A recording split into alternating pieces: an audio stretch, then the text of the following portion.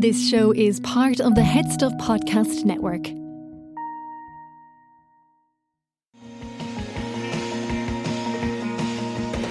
Hello. Welcome to I Know That Face, the only podcast which honors the often underappreciated by the masses work of character actors. My name is Stephen Portshill. My name is Andrew Carroll. This is another entry in the Redux edition of our podcast where we will be posting bonus non-character actor content for anyone subscribed to HPN+. And for this episode, we're continuing our Leading Legends series, in which episodes see us select an A-list star and each recommend one movie in which they appear and that people should check out and watch. I picked Denzel last, so it was your turn to pick, and you chose Jodie Foster. Yep.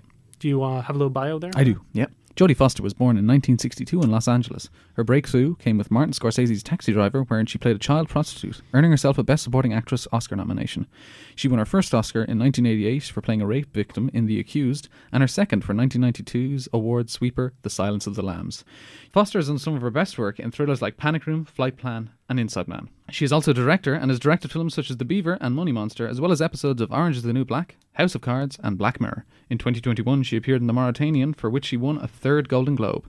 And I didn't research what the other two Golden Globes were for, so you just have to deal with that. Look it up yourself. Yeah, you a fan of Jodie Foster? You must be. I'm a big fan of Silence of the Lambs. Yeah. And I like Panic Room. I think I actually haven't seen her in all that much. But I think based on those two performances alone, I'm like, oh yeah, I just want to see this 4'9" woman punch a man in the face. Sure. Yeah. And I think, like Denzel Washington, who we spoke about last week, she's kind of one of the last stars who makes entertaining movies purely for adults. Absolutely, yeah. Since 2000, she started in Panic Room, Flight Plan, Inside Man, The Brave One, Hotel Artemis, The Mauritanian, which I still yet to see. I'd love to. But the rest is a pretty watchable list of movies. And I find that there's something inherent in her. I think maybe it's her warm smile or kind of husky voice, or maybe because she's been a star since she was a child, or maybe it's because she has a different look to a lot of actresses with her more kind of athletic figure. Where in most of her movies, even Inside Man, where she's like not the hero, I can't take my eyes off her for some reason, and I always like her. Yeah, you know what I mean? Yeah.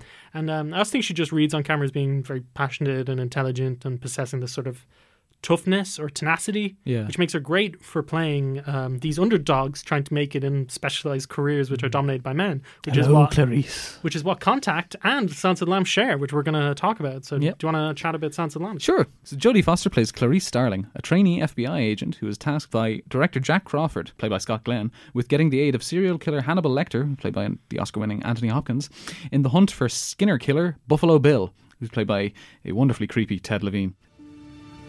What is your worst memory of childhood? Death of my father. Tell me about it and don't lie, or I'll know. He was a town marshal, and one night he surprised two burglars coming out of the back of a drugstore. They shot him.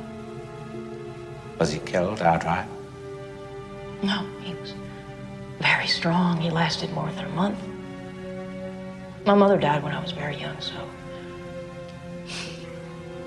my father had become the whole world to me. And when he left me, I had nothing. I was 10 years old. You're very frank, Clarice. I think it would be quite something to know you in private life. Quid pro quo, Doctor. I wrote my notes down for this, just for any listeners, so this may seem a bit scattered, just because I generally just write them as I'm watching something or thinking about it, and I'll jump from, synapses will just fire and I'll jump from point to point at random. But hopefully it'll all make sense. It's like beat poetry. Very much so. It's not like that at all. But thank you for the comparison, Stephen. So, I think this is a film that benefits from like both big picture analysis and by examining like every little facet of it, from performances to blocking to lighting, and on Foster, she's like the beating heart of this film, which from the start sets her up as like this confident, take no shit agent in training, and then slowly reveals her as a very, very vulnerable, uncertain and traumatized young woman. And I think what's great about the performance and the movie as a whole is that these two sides of Clarice exist together. There's never any switching between the two. You know, one doesn't exist without the other. Like every human ever born, like Clarice Starling is like a walking contradiction, and that makes the character great and it makes the film great as well. I think while there have been thrillers before and after Silence of the Lambs, I honestly believe Silence of the Lambs is like the best of its kind, specifically like the serial killer kind of thriller, you know. And like, sure, we're coming for the chills and the thrills, but we're staying because from the moment we see Clarice step into that elevator full of men twice her height to the moment Hannibal hangs up that phone and the credits roll, we care, and we haven't stopped caring for nearly 30 years. That's legacy. That's cinema. Yeah. And that's history right there, don't you? Yeah, that's history. You understand? And I consider myself a pretty thick-skinned person when it comes to horror and all its trappings, but I think The Silence of the Lambs, along with a movie like The Exorcist or The Empty Man, are films that never fail to leave me like feeling emotionally exhausted. And it's not just like the Hitchcockian effect of all the characters like addressing the camera directly, and not just in like the ones where Jodie Foster is talking to Anthony Hopkins through the glass partition are the most famous ones, but it'll just happen randomly sometimes. Like she'll be talking to Scott Glenn and it'll be her point of view as he talks directly at the camera, and it's just so unsettling. That's Jonathan Demme's big signature move, right? As a director and all throughout his movies. And it's not just that signature move, it's the fact that every scene feels like loaded down with suspense. Like, I'm a big fan of films like Kiyoshi Kurosawa's Cure or like Orson Welles' Touch of Evil, where the world just has a rotten feeling to it, as if all the food in the fridge is just out of date, or every surface is too damp or too dusty, and nearly every character is like that bit scummier than they would be in another movie. Like, Director Crawford, you're kind of suspicious of him. Once Anthony Hopkins is like, "Do you think he fantasizes about you sexually, Clarice?" You're like, "Oh, now I don't trust Scott Glenn." And it's really hard to make me distrust Scott Glenn. Sure. Unless you watch The Keep, then you wouldn't trust Scott Glenn as far as you could throw him, which isn't very far. And it's just so unfair that a character like Clarice, who has already been through so much, has to live in this kind of world full of people either trying to who are either eager to see her fail or are trying to kill her or manipulate her. But that's what's compelling about the film, is its world and our strong as steel, female protagonist. And it's not an especially violent film like a lot of serial killer thrillers are that would follow it, like Saw or Seven, say. But it's still quite distressing nonetheless. And we never see violence. We rarely see violence enacted on someone, and we only ever really see its results or have it described to us in the barest details. Like, there's the crime scene photos, the photo Dr. Chilton shows Clarice, where he's like, "We managed to save her tongue. This is what they did. This is what he did to her," and her eyes just widen slightly as she looks at this photo that's never shown to us. And then there's the inmates, like multiple Migs, who as Clarice is leaving their first encounter, he just throws his semen in her hair. And then there's the autopsy scene where they have to rub the strong smelling cream under their noses so that they're not made sick by the smell of the skinned rotting corpse in front of them. And there's Lecter's murder of the two police officers, where he cuts off your man's face and wears it. Yes. And I think what cements the film's reputation as this distressing, disturbing 2-hour marathon is Clarice's recollection of her attempted rescue of a lamb that was destined for slaughter. And it's the monologue delivered in 3 parts over the course of the film, directly to camera, by Foster, covering the moment her father dies to her desperate rescue mission, and it really reveals the depth of her trauma and vulnerability. And while I think the 1992 Best Actor Oscar is kind of a tie between Hopkins and De Niro as Max Cady in Cape Fear, I think Foster had her category sewn up from the get-go. Yeah, there's no one better. And I think it's the ultimate tragedy that Clarice is so utterly alone in the world that she has to confess her deepest trauma to a psychopathic cannibal. She has friends. She has her 2 nerds in the Natural History Museum. You never go out for cheeseburgers, Agent Starling? Cassie Lemons. Yeah, Cassie Lemons as well from Candyman. Yeah, but that's about it, And it's you just want to reach into the screen and hug her. She probably wouldn't like that though. She's Clarice Starling. She'd probably take it. Go out for a beer or something. Yeah, absolutely. No, I'm due a rewatch for it. As you mentioned in the Mads Mikkelsen episode when we talked about the TV show of Hannibal. Oh yeah, always a franchise I have time for. Absolutely, yeah. Why do you think she didn't show up for Hannibal, the Ridley Scott one? Do we know that? Is it because that movie's kind of weird and gross? Maybe. I can't. I'm sure I read it somewhere, but I'm just going to guess and say that she didn't like the script. Okay. Yeah, I feel like she's choosy, but then she was in Elysium, so maybe maybe she's not that choosy. I have a feeling it might have been because she didn't like the book, because I believe in the book, and it doesn't happen in the Ridley Scott movies, Hannibal and her hook up. Ooh. Yeah, that doesn't feel right, especially when Hannibal has that line, and sticky fumblings in the backseats of cars with boys, but all you could think about was getting out, getting away, getting all the way to the FBI. Yeah, and when he says that line, you're like, oh, I don't know. I couldn't imagine sex with this man. I'm going to talk about then Contact. So in this movie, Foster plays Dr. Ellie Arroway, an astronomer who has been long interested in trying to make contact with extraterrestrial life. And this comes from a love that was fostered in her childhood by her father, Pepper David Morse, who died when she was 9 years old and left her orphaned. And Jesus. After years of... It's sad. Yeah, the strings connecting these two films. After years being ridiculed for research and having to beg for funding, Ellie and her colleagues hear chatter originating from the vicinity of the star Vega and feel vindicated, but that's short-lived when others, including politicians, the military, religious leaders and other scientists, try to take over her work. Meanwhile, when the messages received from space are decoded, the project takes on a whole new dimension and Ellie must prepare for a voyage into the unknown. I got one for you. What do you got? Occam's Razor. You've ever heard of it? Occam's Razor. Sounds like some slasher movie. No, Occam's Razor. It's a basic scientific principle. And it says, all things being equal, the simplest explanation tends to be the right one. Makes sense to me. All right. So what's more likely? Thank you. You're welcome. An all-powerful, mysterious God created the universe and then decided not to give any proof of his existence. Or that he simply doesn't exist at all. And that we created him so we wouldn't have to feel so small and alone. I don't know. I couldn't imagine living in a world where God didn't exist, I wouldn't want to. How do you know you're not deluding yourself? I mean, for me, I'd need proof. Proof? Did you love your father? What? Your dad, did you love him? Yes, very much. Prove it.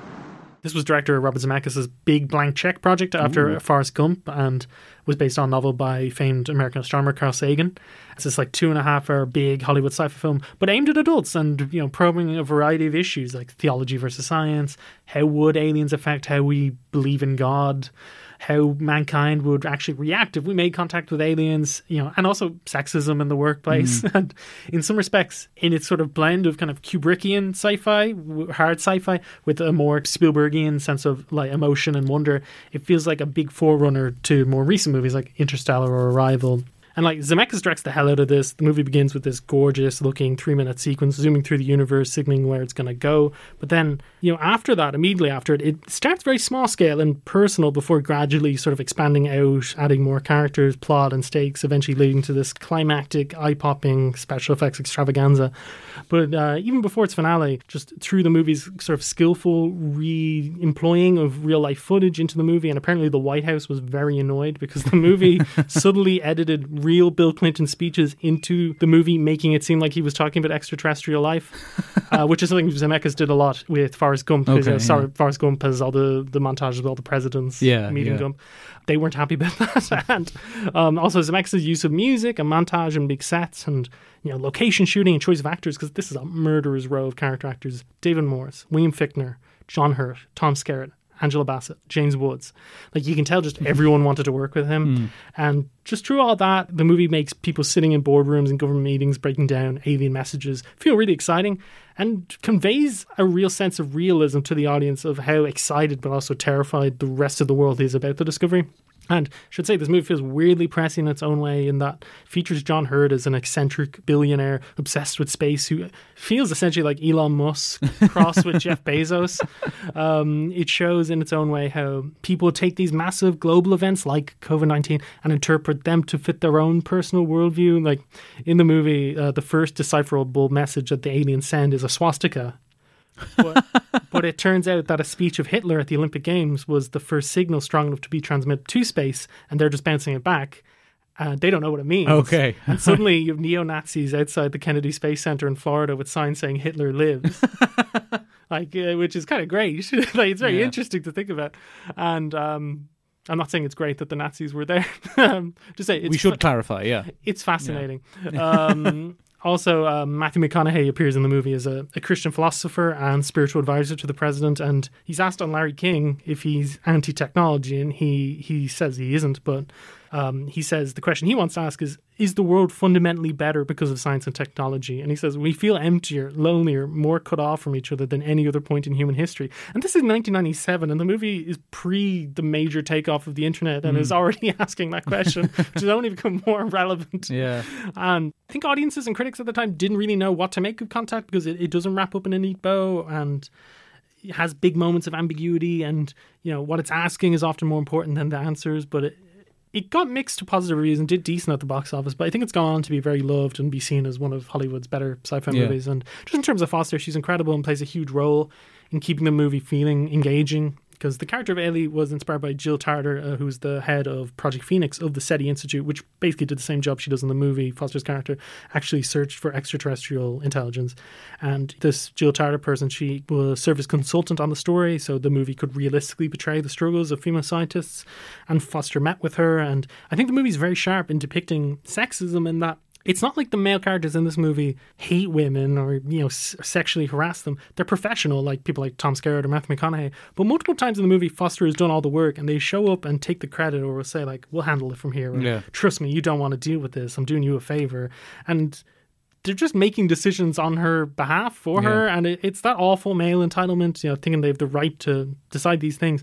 And, in fact, the only reason Foster ends up, spoilers, getting to embark on this voyage into the unknown is she finds a man, this John Hurt character, who is very scientifically minded and disregards her gender, because he doesn't care, he just appreciates her mind. And I think Foster is perfectly cast as we mentioned in the intro, as you said, Thomas Silence and Lambs. I think there is a sort of a strength to Foster that makes you believe she can persist even when all the obstacles in her way and everyone else is telling her that she can't. And there's this great interaction between her and Skerritt, where Skerritt says, I know you must think this is all unfair. Maybe that's an understatement. I wish the world was a place where fair was the bottom line and the kind of idealism you show was rewarded, not taking advantage of. Unfortunately, we don't live in that world. And Foster replies sort of ruefully, funny, I've always believed the world was what we make of it. Ooh. And I think that worldview of Foster's character is all over her performance. And not only do you believe she can succeed, she's going to. She feels that powerful. And it's also playing a character who, on the face of it, is very resolute in her beliefs that there is no God, that science and truth is what's important. But over the course of the movie, there's points where you can tell she's niggling doubts about these beliefs. But for a lot of the movie, they're so deep that she'd never admit them to herself. There's this great scene where she's talking to McConaughey about if you were going by Occam's razor, which is the scientific theory that the simplest explanation is most likely the right one, there is no God. And she says, I need proof. And he's like, did you love your father? And she's like, yes.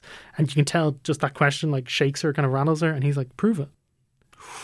And you can tell she doesn't have an answer. And that comes back in the end, ironically, where, spoilers, Jodie Foster's character has experienced this incredible cosmic experience, but has no proof it ever happened. And there's this courtroom scene where she's trying to prove it was real and that she's not crazy, and she's on the edge of tears. And it's this long monologue, and it's really just her wrestling with that idea of needing proof to believe in something. And she's so shaken by, not just by what's happened to her, but having her worldview rocked, I think. And managing to depict that internal wrestling in a way that's crystal clear to the audience, as well as being able to ground the movie's science into logical debate so that we as a viewer can engage with it, not just intellectually, but emotionally, is some feat, I think. I think she does the latter throughout the movie, grounding it, because there's a lot of scientific mumbo jumbo throughout, but we always understand it just from Foster's expressive reactions to it, whether it's good or bad news. The moment where she hears the alien noise through her headphones for the first time, it's like a 10 or 5 minute sequence, and she's calling her colleagues on the phone. There's a big rush to record in it. It's so exciting just because her enthusiasm alone.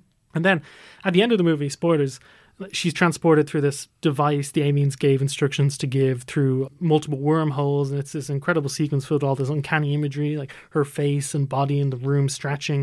It's wonderful to look at. And there's been all these debates throughout the movie about whether they should send an atheist to meet the aliens if the majority of the population on Earth is religious, but she eventually is the one chosen. And she, at one point, in a moment of tranquility, sort of gazes out at this beautiful celestial event, and she's just in sublime awe, and she just says, no words to describe it. Poetry. They should have sent a poet. It's so beautiful. And all their struggles throughout the movie all feel worth it for that one moment. And that's the point of the movie where I weep.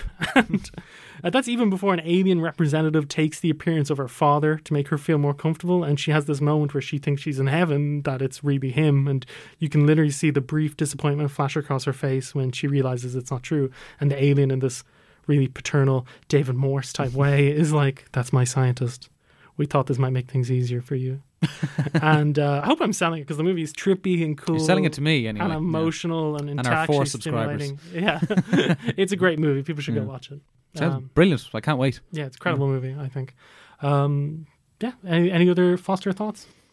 I've never seen The Accused. I should get on that. Yeah, me too. Yeah, that's about it. Yeah.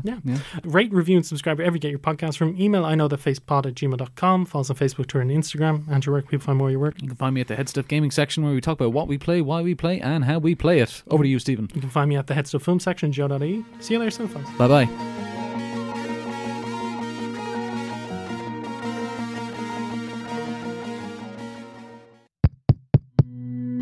This show is part of the Head Stuff Podcast Network, a hub for the creative and the curious. Shows are produced in association with Head Stuff and the Podcast Studios Dublin. Find out more or become a member at headstuffpodcasts.com.